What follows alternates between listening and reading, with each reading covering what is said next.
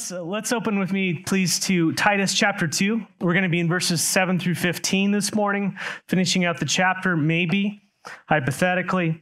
But while you're making your way there, if you remember when we began Titus a few weeks ago, I mentioned that the book of Titus can be oversimplified and divided into three chapters and three verses or three sections. And so chapter 1 basically speaks of godly leaders. Chapter 2, which we're in the middle of and we'll finish this morning, speaks of a godly church. And chapter 3 kind of speaks about a godly witness to the world around us. And that's the kind of idea is that, godly leadership hopefully instills the truth of the word of God and models it to the church, and the church is a godly example to the world, right? And that's kind of the idea and the thrust of the book of Titus. And that really makes sense. And so after speaking in chapter 1 about godly leaders, and by the way, he also speaks about the ungodly leaders and their influence, Paul shifts in chapter 2 of Titus. He then focuses on the sound teaching of God's doctrine, of the word of God to the church. And so we saw last week in the first 6 verses, Paul addresses Titus and says, hey, Titus, you've got to train the church. You've got to disciple the church in sound doctrine. And we saw that in the first 6 verses, which I'll read right here. In verses 2 through 6, he says, older men are to be sober-minded, dignified, self-controlled, sound in faith and love and in steadfastness. And so he says, you got to train the older men in these things. And then the older women likewise, in the same way, verse 3, are to be reverent in behavior, not slanderers or slaves to much wine. Rather, they are to teach what is good. And so train the younger women to love their husbands and children, to be self-controlled, pure, working at home, kind, and submissive to their own husbands, that the word of God may not be reviled, and likewise urge the younger men to be self-controlled. And so this is just a quick cross-section of what Titus was supposed to be instilling in the body of Christ. And you saw from the youngest from the oldest to the youngest there. And so a church that is being discipled in sound doctrine is going to actually have these characteristics of Christ-likeness developed in the various stages that you find yourself in. Some of you have been walking with the Lord for a long time. And there should be this level of maturity. And this is what Paul is saying. Listen, you older and younger, saints in the Lord, ones who've been walking a long time. Listen, you are to be these things. And it's a hard calling. I mean, how do you want to be told what to be? And nevertheless, Jesus says, hey, you're my kids. You've been walking with me for a while. Time to put the Tonka trucks away, and it's time to grow up, and this is what we're to be. And so we're to be encouraged and spurred in these things, and we all fall short. We all know that, right? I mean, we feel that deeply in our own lives. Amen? Yeah, okay, just a few of you. I know Oscar especially, so yeah, we'll pray for you. That's good. And so, one of the imperative takeaways from last week is that is to understand that as the people of God, we are to be committed to a life of discipleship. We're to be committed to a life of discipleship. Although the word discipleship is not mentioned there in chapter 2, that's what's going on. Titus, teach the church. Now, older women, teach the younger women. And it's implied for Titus, who was probably younger, to teach the younger men to be self-controlled. And so there's this implication of discipleship everywhere that we're looking at there. And we're to be committed to a life of discipleship. Whether you are old or whether you are young, you're to be committed to discipleship. I am to be. Both to being discipled and to discipling others. You're either a Timothy or you're a Paul. And we're kind of both of those at any given time in our walks with the Lord. Amen. Hopefully we're learning from someone who's been walking along with the Lord longer than us. And hopefully we are instilling Christ into those who haven't been walking as long as we have. And so that's a great reminder for us to be devoted to discipleship. And that's what we saw in those first 6 verses, whether it was Titus teaching the older women and the older men, or the older women teaching the younger women, and likewise, there was discipleship going on. And so after speaking about discipleship in the church, in the various stages of people's lives or wherever they might be, Paul moves his focus back from those being discipled to the one who was charged with discipling the church, the oversight of the church, which is Titus. He moves away from, okay, Titus, this is what you're to teach the church. Now let's go back to you about how you're supposed to do this, how you're supposed to disciple. And so that's where we're picking up in verses 7 and 8 this morning, where Paul tells Titus, show yourselves in all respects to be a model of good works. And in your teaching, show integrity, dignity, and sound speech that cannot be condemned, so that the opponent may be put to shame, having nothing evil to say about us. And this is the point I want to pause and let's just pray for a second. Father, I pray that as we come to your word, we wouldn't simply let it gloss over our hearts this morning, that we would just cry out to you and say, teach me, Lord. And so teach us, Lord. Teach us what it means to be discipled and to be someone who disciples others, who's open to that. And God, we come to you knowing that we are unworthy of any of this, but we know that this is your will, that we would grow in you and take what you've done in our hearts and freely give it to others. And so, Lord, we ask that you would develop this in the heart of this church, of your body. And Lord, may it be according to your word and to your glory. In the name of Jesus, amen. And so verses 1 through 6, they speak of the person being discipled, and we all kind of fit into one of those categories, right? But verses 7 and 8 speak about the one who is doing the discipling. If you look carefully at verses 7 and 8, there's a couple key words that pop out there. Paul reminds Titus of two main components of discipleship. Listen, you have influence over other people. Do you know that in the body of Christ? Look around you. You have influence. There's younger people around you. You know, look in your families. Look at people who have come to the Lord. They need people in their lives to show them and to teach them what it's like to walk in Christ. How many of you felt like there's a bit of deficit of that in your life and you're just kind of winging it? Anybody else besides me? Okay, just me and Oscar again. Okay. Oh, yeah. I forgot Oscar. I love you, brother. But really, there's two components there in verses 7 and 8 that we look at, two words that pop out: modeling and teaching. Modeling and teaching what you do and what you say. That's discipleship. What you do and what you say. Discipleship is modeling and teaching Christ to others. That's what it is.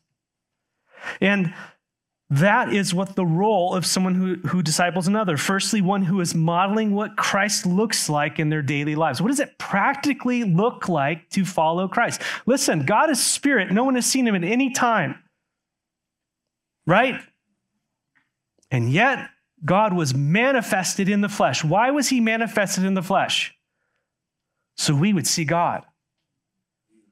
And this is what Jesus' dialogue in John 8 and other places like that, when he's talking about, hey, if you've seen me, if you've seen me, Philip, you've seen the Father. What he does, I do. What he says, I say. How he would handle something is how I handle something. The ultimate discipler and disciple is Jesus Christ. Amen? And so he's the one who, firstly, he modeled what Christ looked like. Well, of course, he was Christ, but he models what the Father would have. And so we are to be models of what Christ looked like, and as we're discipling others. And secondly, one who is teaching. That's the second aspect. One who is teaching. That's explaining sound doctrine. That's kind of what I'm doing right now. Now, obviously, you don't need to go into word studies and all this type of stuff with people, but you can explain things about Christ to others. How many of you have had to explain things about Jesus? And you realize you believe it, but you don't necessarily know how to articulate it. Anybody have that? And so there's a tremendous amount of growth on being on the other end of it. When you're trying to explain the word of God to someone, you learn and you grow, and it shapes the understanding of the doctrine in your mind. And you go, I kind of understand the essence of it, but now there's things that are growing on it, and I'm doing a poor job of explaining it right now. But you understand this, right? The teaching is explaining the sound doctrine of the word, which is the basis for your actions, right? The Word God tells us how to live and why we're to do that, and then we go live it out, and then we point others to what the Word of God says about why we live and how we're doing that. And so we can pick a bunch up here from verses 7 and 8 about how we're to go about discipling others, because you and I aren't Tituses. We're not over a bunch of churches. I might be a pastor in a church, and be accountable to you in that and the elder board and all that stuff, but we all have influence that God has given us in various ways. I know the scripture says, let there be few teachers, right? But we're all to be examples and models of Christ.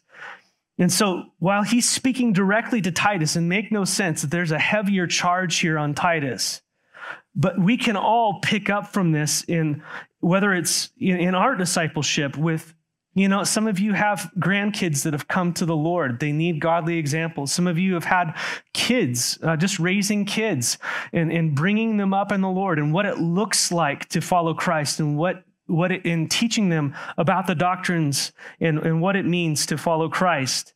And so whether it's parenting or whether it's being an example to brothers and sisters at work who know the Lord and all that kind of stuff, there's an opportunity for us to disciple one another. And we're all called to spur one another on to love and good works. Amen? And so looking at this first part of verse 7, Paul reminds Timothy firstly of the model he was to be. This is all modeling, but he was to be a model. He was to be an example to the church. Look at it. He says, show yourself in all respects to be a model of good works.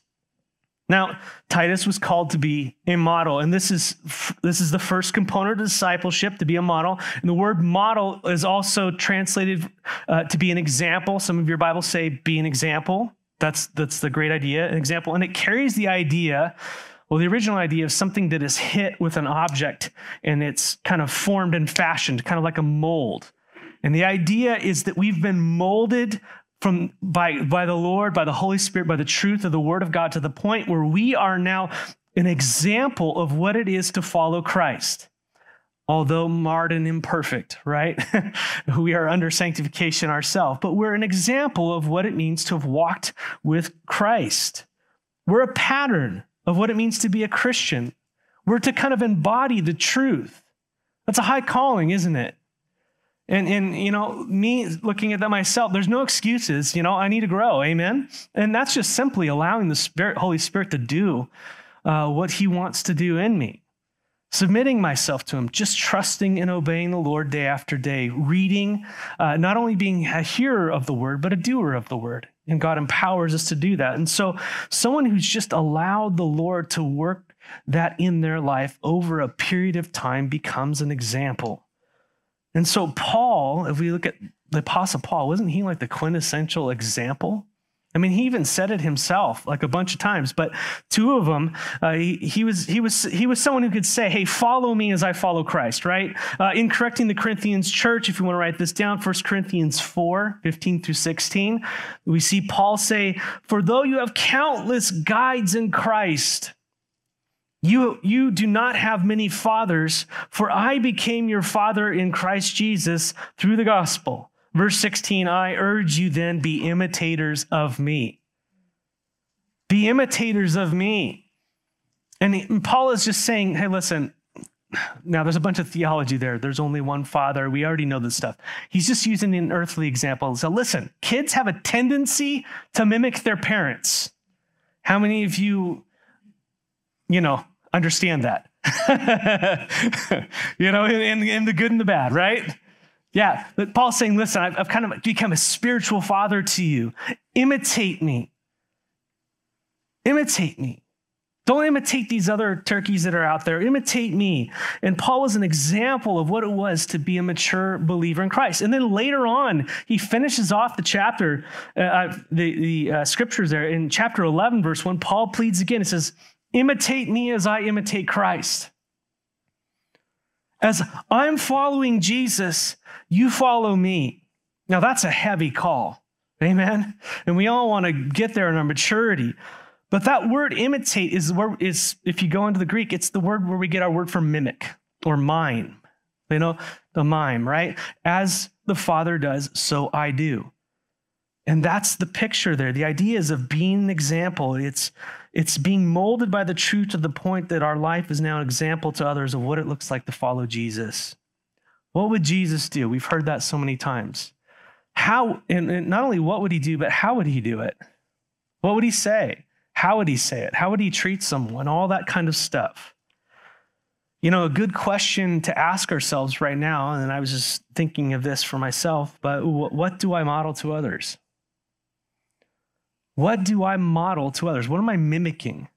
What am I showing? What am I teaching by how I live, by my actions? What does my life and what do my actions teach about Christ to others? That's pretty convicting. Look again at verse 7. Titus was to show himself in all respects to be a model of good works. That's what he was to be a model of, was good works. Good works are not superficial. They are genuine, true, righteous, moral actions that reflect the character of Christ. Pretty cool. And that's what God has created us to walk in, by the way. He's created you to walk in good works. Listen, his plan before the foundations of the earth was to take you from the pit of being an enemy and rebellion to him and walking in the flesh to now pull you over into his kingdom and put his spirit in you, now that you would walk after him, that you would mimic him by the nature of his spirit being in you. That's his plan, to walk in good works. Ephesians 2:10, write that down. This is Ephesians 2, just memorize it. It's awesome. Ephesians 2:10 says, "For we are his workmanship." That word workmanship is the word poema. We're his poem. We're his writing. We're his handwriting. We're his expression. Well, what does that look like? Created in Christ Jesus for what? Good works, man. God created you for good works. He bought you for good works. Now, the good question is, well, what are those good works? Yeah, it's a good question to ask. Lord, show me what that looks like. Let me walk in them. And notice, when did he prepare for you to walk in these good works? Beforehand, right? That we should walk in them before the foundations of the world, as some of our translations say. Man, God prepared before he bought you for you to walk in good works, that you would mimic him in ways that glorify him. Titus was to show himself to be a good example to the church, right? Good example of good works. And this was to be proven in what he did. And this verse 7 was to be in all respects. Lord, I want to be an example of good works, but not those ones. Anyone else have like a deal with God? All deals are off. Like you've been bought with a price, amen? Like not just at church. Like how many of you go, okay, it's time to put on my good works, face and attitude as we go to church, right? It's like when you go out the doors too, right? So in crowds, at home, alone, in business dealings, in interactions with neighbors, with family, with strangers, with our enemies, with the government, and so forth. The sound doctrine was to be shown in a sound life of good works. Amen. So firstly, part of modeling discipleship, man, we are to be examples of good works in every way. Pretty convicting. Pretty encouraging too. God's planned them out for you to walk in them. Ask according to his will. Read and then follow in obedience and faith, and God will lead you day after day. So firstly, we're to be a model of good works in discipleship. Secondly, discipleship is not only modeling, but it's teaching as well. We're to actually be good examples in what we say to others, right? Okay, no one. Yes. Look at the end of verse 7 and 8 with me. And in your teaching, show integrity, dignity, and sound speech that cannot be condemned. So right along with being an example in our actions, Titus was called to be an example in what he taught. Now they're all thrown together is the idea. You're an example of everything, of not only what you do, but what you say you believe in. But I'm dividing it out here so it helps us understand. The way we communicate truth is important. The way we communicate truth is important, right? Doesn't mean you can't have fun and banter a little bit and have fun with Oscar, right? We can't, that's not it. But Titus's manner of speech was to be in certain ways. It had three components to it. It was to have integrity, dignity, and soundness of speech. Think about this. You'd have integrity, dignity, and soundness of speech when you're communicating, when you're discipling, when you're with others. And by the way, I think just in generally in life, that word integrity, first of all, it's kind of translated doctrinal purity. How many of your translations kind of give that idea? Doctrinal purity. And so what Titus taught was to be sound. He was to be pure. He wasn't to tailor the truth to what he felt at the moment. He wasn't to veer off the truth because he's talking to someone and he didn't want to offend them. Does that make sense? The truth is the truth. He was to be sound, pure. Truth is truth. We're to keep to it. We're to stick to the truth, not shift from it. We're to rightly divide the word of truth in our dealings with one another. And this is difficult because there's difficult circumstances. You know, and you want to be sensitive to the person that you're with as you're maybe sharing these things. So you got to be sensitive to the Holy Spirit and understand what they're going to, you know, I've had conversations as a pastor where someone is, you know, they've just lost someone and they don't know the Lord, and yet they're saying, oh, they're in a better place. You know, these are difficult. You can imagine. You just want to kind of go in your own empathy, go, yeah, they're in a better place. No, that's a lie. That's a lie. That's not true. You know, oh, yeah, Santa Claus is real. You know, I know we're getting into it. Don't mess with Santa Claus, whatever you do. Here we go. You know what I'm talking about, right? You want to be tactful. You want to be kind and loving, but at the same time is you don't want to compromise the truth. You have to have integrity. Amen? So integrity in teaching, dignity is in his teaching. Titus was to have dignity in his teaching. This has the idea of being able to distinguish what's important and what's trivial. Dignity. Understanding the gravity of what is taught and how to communicate that in an appropriate way. So being dignified in teaching. You know, it's okay to have fun and to banter and those things and to be yourself and have personality, but not at the expense of undermining the importance of what you're communicating. Does that make sense? When things are important, we talk in important words. When things aren't, you know, you're free to roam about the country kind of a thing, right? But there's to be an integrity and also dignity. So being dignified in our teaching, understanding how to communicate it and what manner to communicate it. These are things we need to grow in because we're modeling Christ.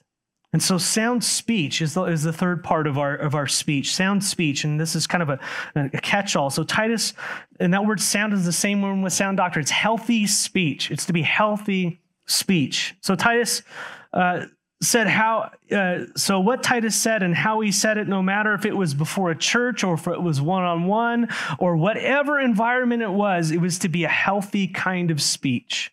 Does that make sense? It was to be healthy speech. And so discipling someone is to be an example both in what we do and what we say and how we do things and how we say things. Amen? That's what we're trying to model. We're not just trying to model truth. We're trying to embody the truth and not say trying. That's what the Lord seeks to do in and through us by the power of the Holy Spirit, by the grace of God. That's what it is to be a Christian. That's what happened. That's how we got our name, folks. Is in Damascus, they were just so much like Christ, they called him little Christs. You're just little Christ, aren't you? You're just like him, aren't you? You're little Christians. They were called the way, right? Early on, and then we become called Christians, little Christs, because we just acted like Jesus. May we live up to that name, amen? May we model him and speak, and may we grow in this way. Titus was called to model and teach in a way that could not be condemned by the church or the enemies of God. And so there was to be this maturity in him. The effects of being a model of good works and being a sound doctrine were laid out here. First, his speech wouldn't be condemned. There wasn't a foothold, right? And then verse 8, so that the opponents of Christ may be put to shame, having nothing evil to say about us. Now, this is the problem we have in the church, amen? This hypocrisy, starting with me, right? What we say, not living up to what we do. Right? And the world looks at us and they go, nope. And I know their measurement is all messed up. We know that.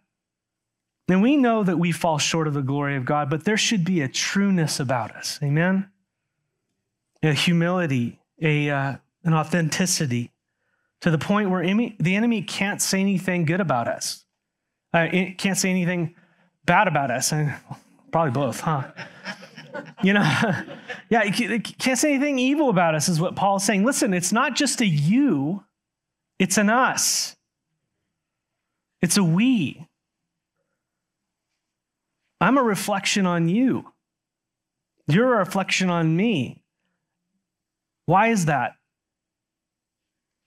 Because we're his.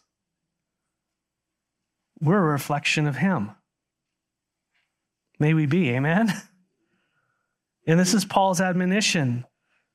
Titus, be an example, follow me in your speech, in what you teach, and how you live.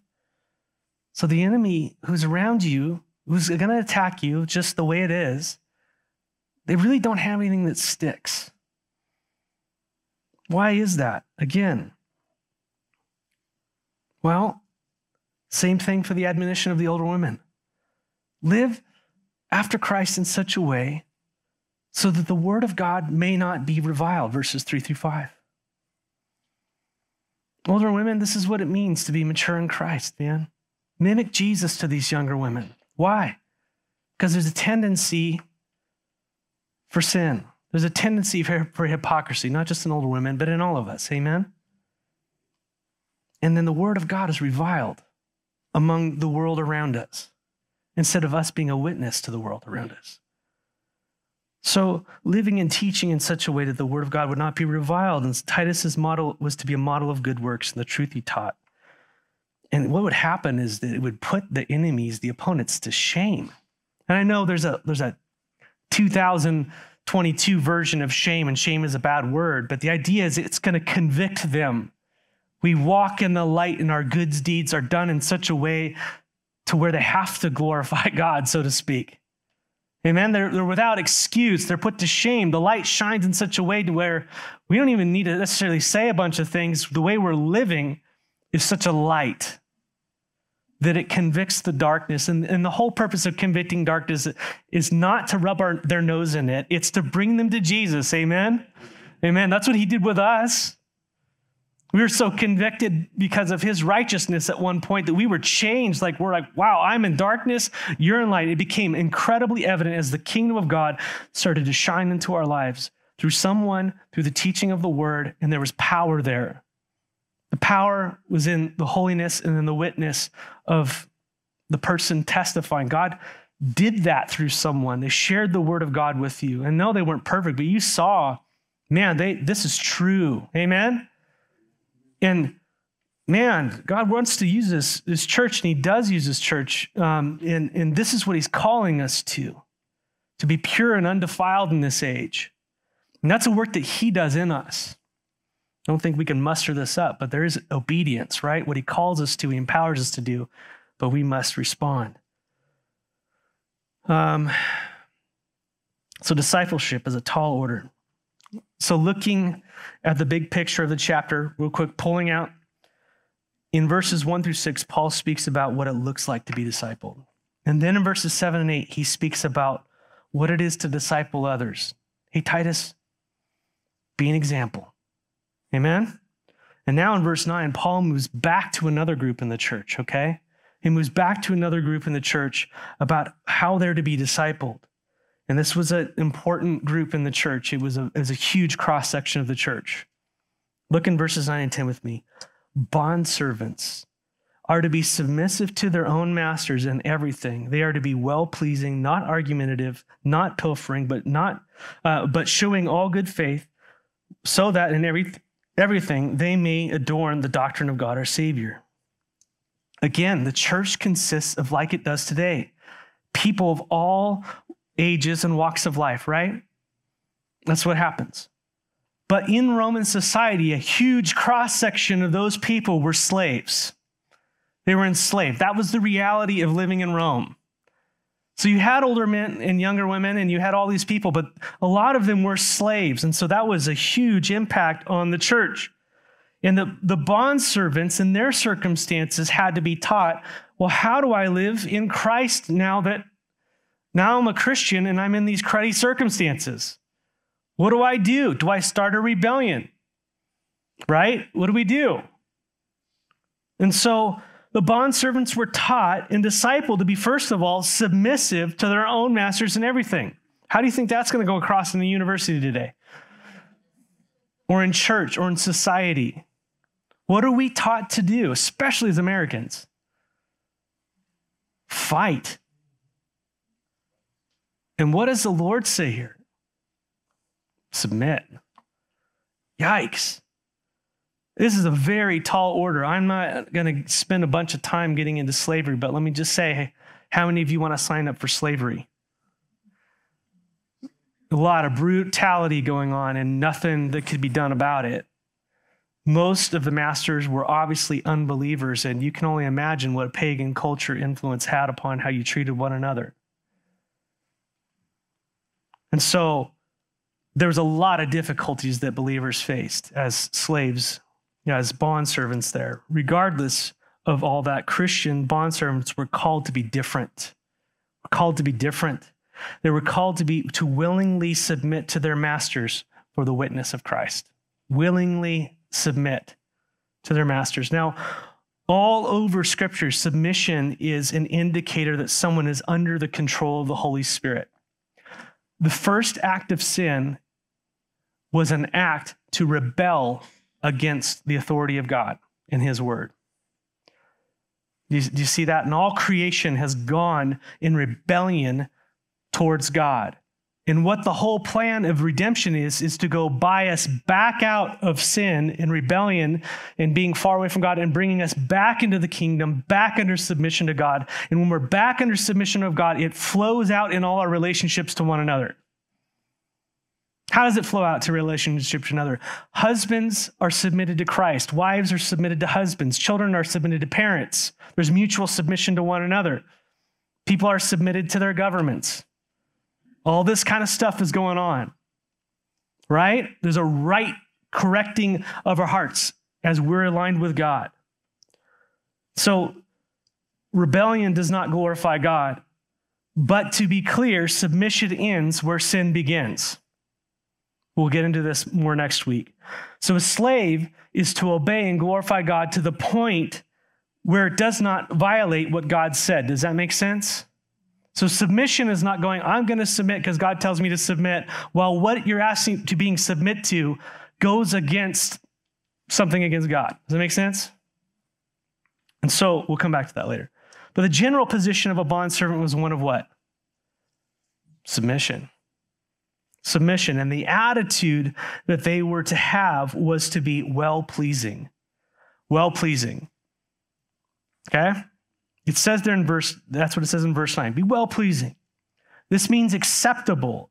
And this paints the picture of, okay, he says, I want you to be well-pleasing. Well, let me show you what it's like to not be well-pleasing, to not be submitted. Sometimes it's great to paint a negative picture, right? To help you understand the positive picture. And so what does he say there in verse 9? He says, you're not to be argumentative, right? Let's go back here for a second. Bondservants are to be submissive to their own masters and everything. They are to be well-pleasing, not argumentative and not pilfering, not argumentative. How many of you are argumentative? Not talking back. Don't run your mouth. Don't seek to gossip, not undermining authority.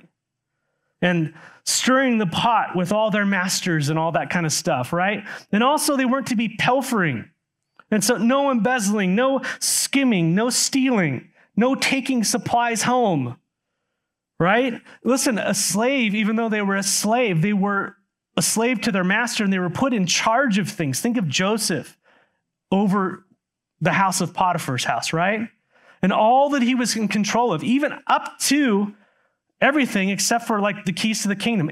He had control over everything. So slaves weren't just, yes, there were people just working in the fields and all that kind of stuff, but they were the whole employment mechanism of the Roman world. And so you had various responsibility. Don't take advantage of your position for your own personal gain. Don't steal stuff. No pilfering. Make sense? You're in control of their goods. They're not your goods. They're their goods.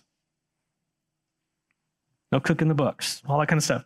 They were to be well-pleasing and showing all good faith is what they were supposed to be. What does it mean to be well-pleasing? Don't do those things. Don't argue. Don't steal. And by the way, showing all good faith. All good faith speaks of faithfulness. Be faithfulness. Be loyal is the idea. This is a tall order speaking to a slave. How many of you want to hear that? So this is the opposite of what you'd expect a slave to do. You need to rebel. You need to fight. You need to cut them down. You need to undermine it. You need to take and crash their economy. You need to do whatever you can do to do that, to undermine them, because you're in difficult circumstances and you don't deserve this and this is wrong. But that's not what the Lord was calling them to do. Why? Because there seems like an injustice there. Why? Because there's got to be a greater good. Why? Into verse 10. So that in everything, the doctrine, they may adorn the doctrine of God our Savior. Slaves had zero authority. They were not in the position to give their masters a teaching moment. They weren't sitting there saying, hey, come here. Let me teach you about how you're to manage this stuff. You just did what they said, or you got the stick, or worse. So what do you do when you're in a position with no power?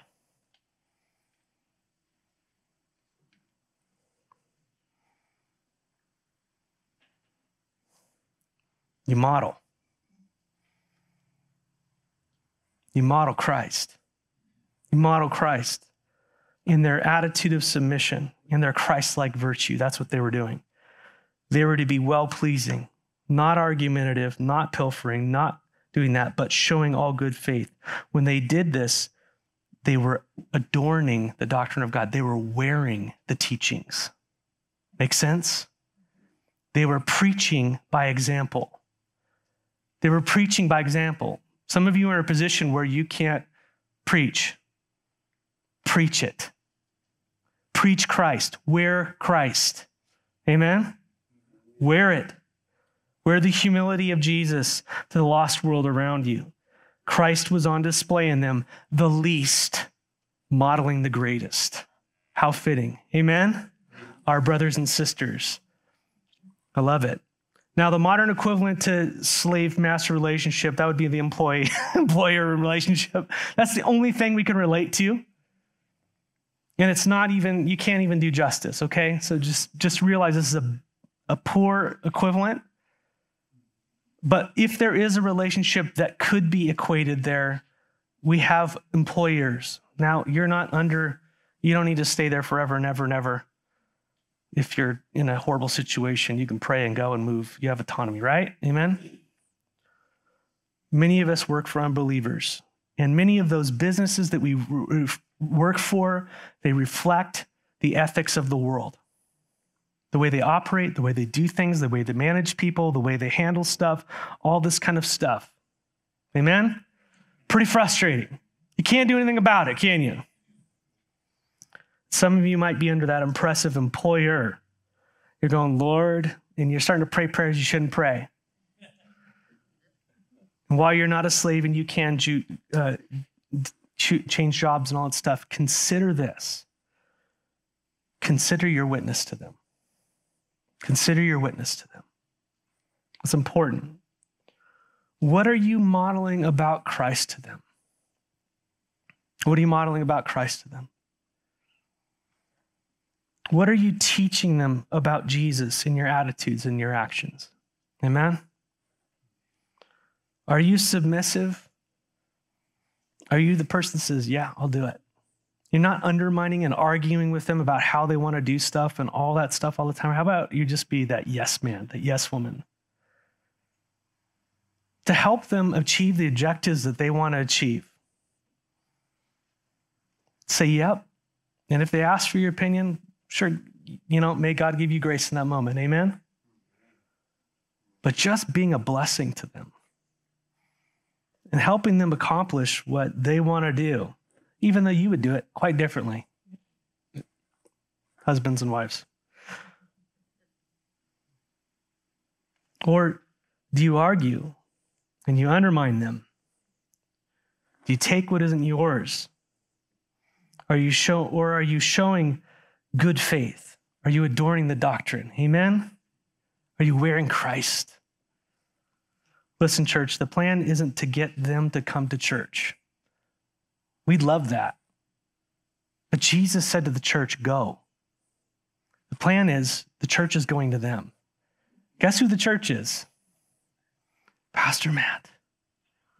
He'll be able to explain things. Oh, you're it. You're the plan. I'm here to equip you to go. The elders are here to equip you to go. The Bible studies are here to equip you to go. You are the precious, redeemed by the blood of Jesus, blood-bought church of Jesus Christ. And his plan is that in your weakness, he would be strong. Amen? Through humility, he wants to send you out as sheep among wolves. You're it. And it's not going to be by our might and by our power, but by our witness to Christ. May we adorn Christ. Amen? May we adorn Christ. And so I think I'm going to hold off there. Then we'll go into the rest. Didn't get further, sorry. But listen, there's a lot that's going on right now, church. I encourage you to err on the side of grace, but I also encourage you not to violate your conscience before God. If you think something's wrong and it's sin, don't go against it. So that needs to be clear. Submit in everything, in all things, even if they're unreasonable and all that kind of stuff. It's difficult, but we've got to walk as light in the world and salt. We don't need to be like the world. This is time for us to really just spend time in the Word and prayer and come to our personal convictions before the Lord that would glorify him and consider one another. Amen? That's the heart we want to have. When it's all said and done, when we stand before our King, I want to have, as a pastor, I want to not have pushed my opinion on you. I want to drive you to wrestle with the Lord and have his word that you're wrestling with. Amen? Amen. Love you guys. Praying for you. I know it's a hard world. And there's so much pressing down on you. My heart breaks for you guys. And all the things you faced lately and all this stuff. A lot of people are going through it. But let me tell you, lifting mandates, having freedom is not the answer in the end. We enjoy those things, but Jesus Christ is the answer. People need Jesus. Amen? Preach Christ. Preach Christ. Yeah. Father, you're so good. Thank you for your sweet word to us. It surely is like honey. It can be bitter taking it down because of our pride and our selfishness. But Lord, let it seep deep into our souls and produce the fruit that would bring you glory. We are not of this world. We have been bought with a price. Glorify yourself through this little tiny flock. Forgive us of our stubbornness in some ways, and forgive us of just our ignorance of you, and teach us. Lord, you are so humble, Jesus. You are so long-suffering with us. Teach us to be like you. Teach us the ways of your kingdom. You constantly said, this is what the kingdom of God is like. Help us to understand it. Give us ears to hear, hearts to receive, and wills to move according to your word. Be glorified this morning. In the name of Jesus, we pray, amen.